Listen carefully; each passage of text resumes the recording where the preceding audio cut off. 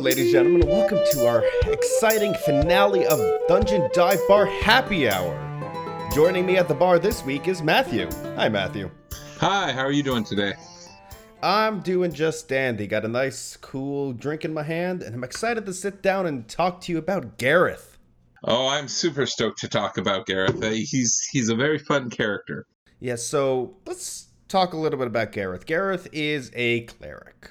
Talk to me about him being a cleric. I chose to play a cleric because every good party needs a healer, first off. But more importantly, I wanted to get at Lightning's character, and I really wanted to get under her skin a little bit. Lightning is Megan, for those who are not a member of our regular Discord server. What I mean by that is the fact that Megan and I have, for over the last year or so, been going at each other about what really good is, and she's always been of the idea that lawful equals good, and I've always been of the idea that chaos equals good. So we decided this is where we were going to settle it.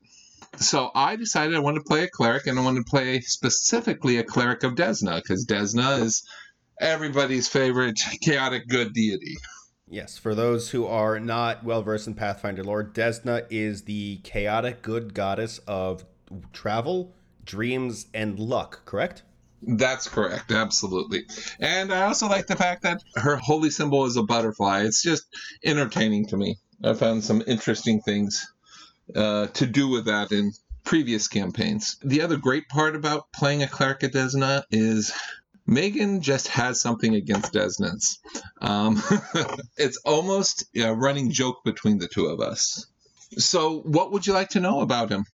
Well, let's talk a little bit about his build. He is not just your average cleric. That's correct. You see, there's a lot of really neat things you can do when building a cleric. There are...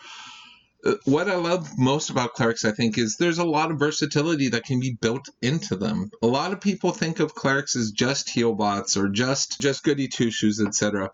But for me, when I play a cleric, I try to look at other opportunities. In this case, I selected something called the Divine Fighting Technique of the Way of the Shooting Star, which is particular to Desna. It is explicitly Desna's holy fighting style. That's exactly correct. Now, it's only useful if you're using a Star Knife.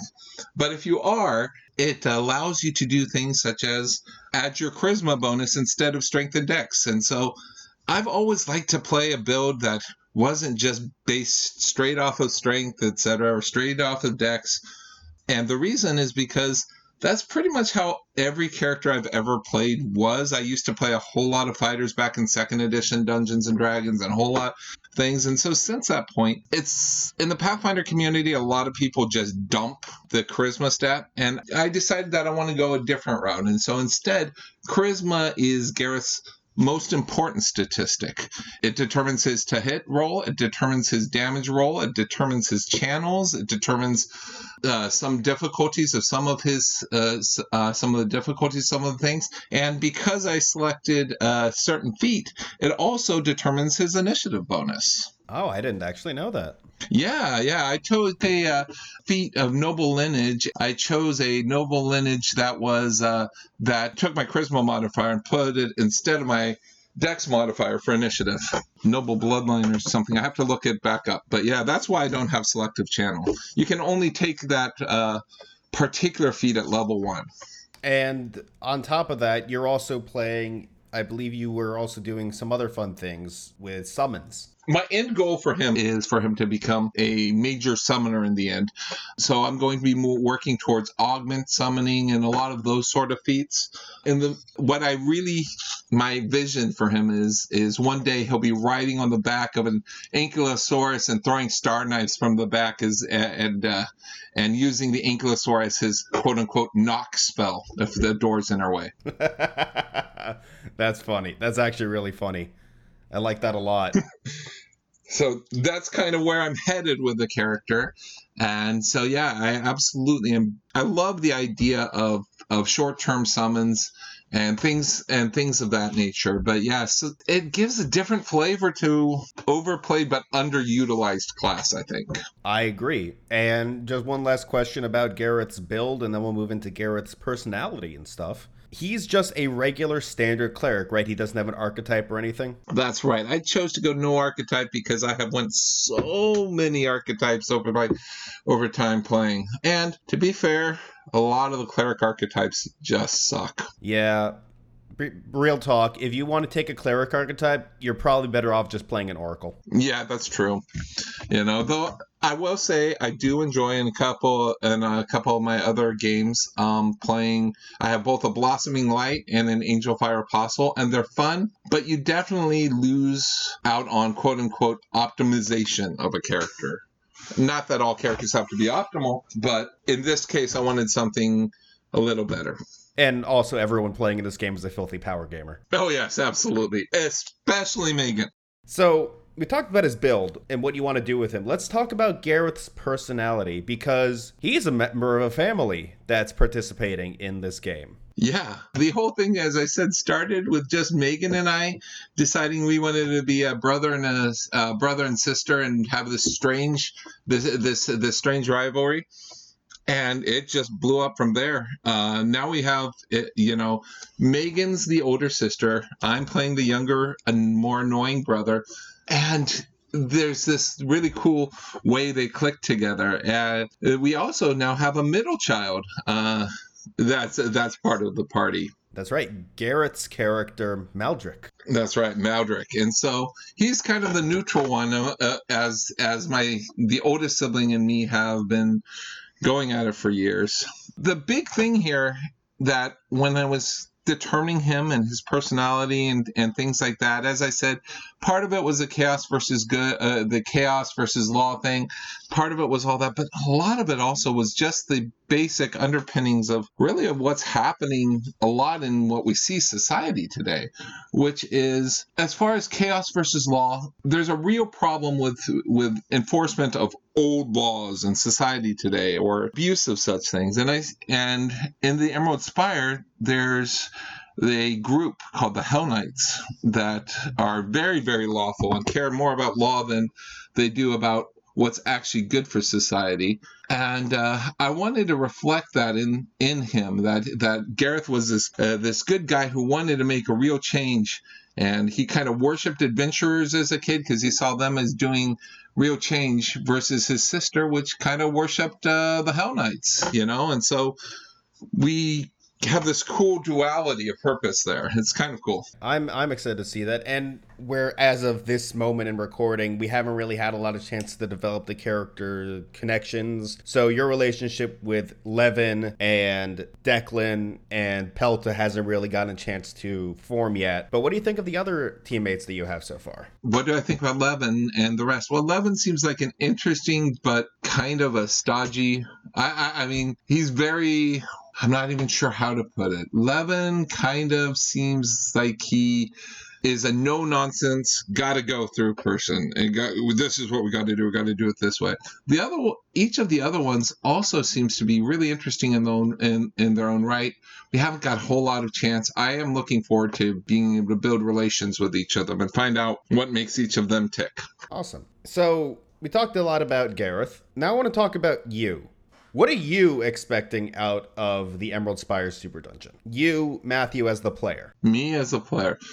Well, this is not adventure path, but this is a dungeon that I've wanted to play for years. And as such, what I hope to see a lot of engagement amongst the players and turning this, because this is a group that's very well versed in role playing, into a I hope to see that this turns into something with much more role-playing opportunity and not just simple hack and slash all the way through. I'd like to see us, while working our way through this amazing dungeon, see what it really has to offer, see what sort of side quests it has to explore. What I want to see is character growth. That's really what I want to see from this. And I do as well. And in other previous happy hours, we actually talked about that. And if you guys go back and listen to my interview with Garrett, Garrett the player, not Gareth the PC. That does lead to some confusion in later episodes. Gareth talks about how most people who play the Emerald Spire Super Dungeon ignore Fort Inevitable, the Hell Knight Fortress nearby, as just and they ignore it as a set piece and all of the stuff within. And Megan talked about how she wants to make sure that there is satisfying roleplay, even though this is a massive dungeon crawling super dungeon. And I personally am of the same belief in that there is a very good balance you need to hit between playing the game, but playing the game. It is a role-play game. Agreed. And because it's a role-playing game, there's more to it than just tactics and other things. And everyone will tell you that tactics are not my best part. I'm far from the best tactician in the group. There's a lot better tacticians for sure. I tend to make a few small mistakes here and there. I know the rules very well, but the actual combat tactics isn't my forte. Where I tend to shine are in those RP moments, are in the chances to really explore the depth of the character. And having been involved in a lot of different projects over the years, that's really where I want to explore. Awesome. And just to top that off, what do you know about the Emerald Spire Super Dungeon AP module, the actual Spire itself? Would you know anything about the surrounding stuff, or simply that it is a well-known book? I know 3 things about the Emerald Spire. The first thing I know, goblins are terrifying. Oh, wait, that's just the Spire. Second thing I know about the Spire is pretty much the stuff that was in the Player's Guide stuff. And the third thing is that the Hell Knights here believe that freedom is earned, which is exactly the antithesis of what Gareth believes. And so I find that the idea of role-playing with the Hell Knights in some fashion and the awesome contrast that could present is very exciting to me. So that's it. I really don't know much about it other than I've heard it's made by great writers and legendary developers. So that's right. Each floor is written by a different well-known writer, including upper division Paizo staff such as Eric Mona, Jason Bullman, and even James Jacobs. And that has me really excited. I'll let you in a little secret. James Jacobs himself wrote the final floor. Whoa, that's pretty awesome. I must say, I'm really stoked now. Yes, I am too. I'm excited to get there. I'm excited to see everyone get there, whether the players get there with the same PCs they started with or not. I'm excited for it, and I'm excited to see Gareth develop. Clerics usually don't get a lot of focus in a party, so I'm really excited to see him shine. Yeah, I'm really excited for that too. And then I want to make one prediction, though.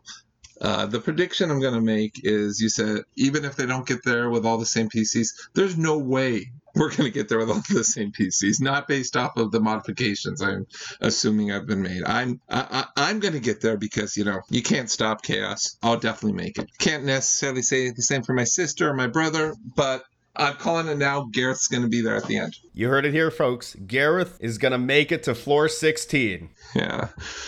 Well, any other questions? No, I don't really got any other questions, man. Thanks for coming by. Awesome. I love it. Can't wait to see you, and we'll talk to you later. All right? Cheers, buddy. Cheers.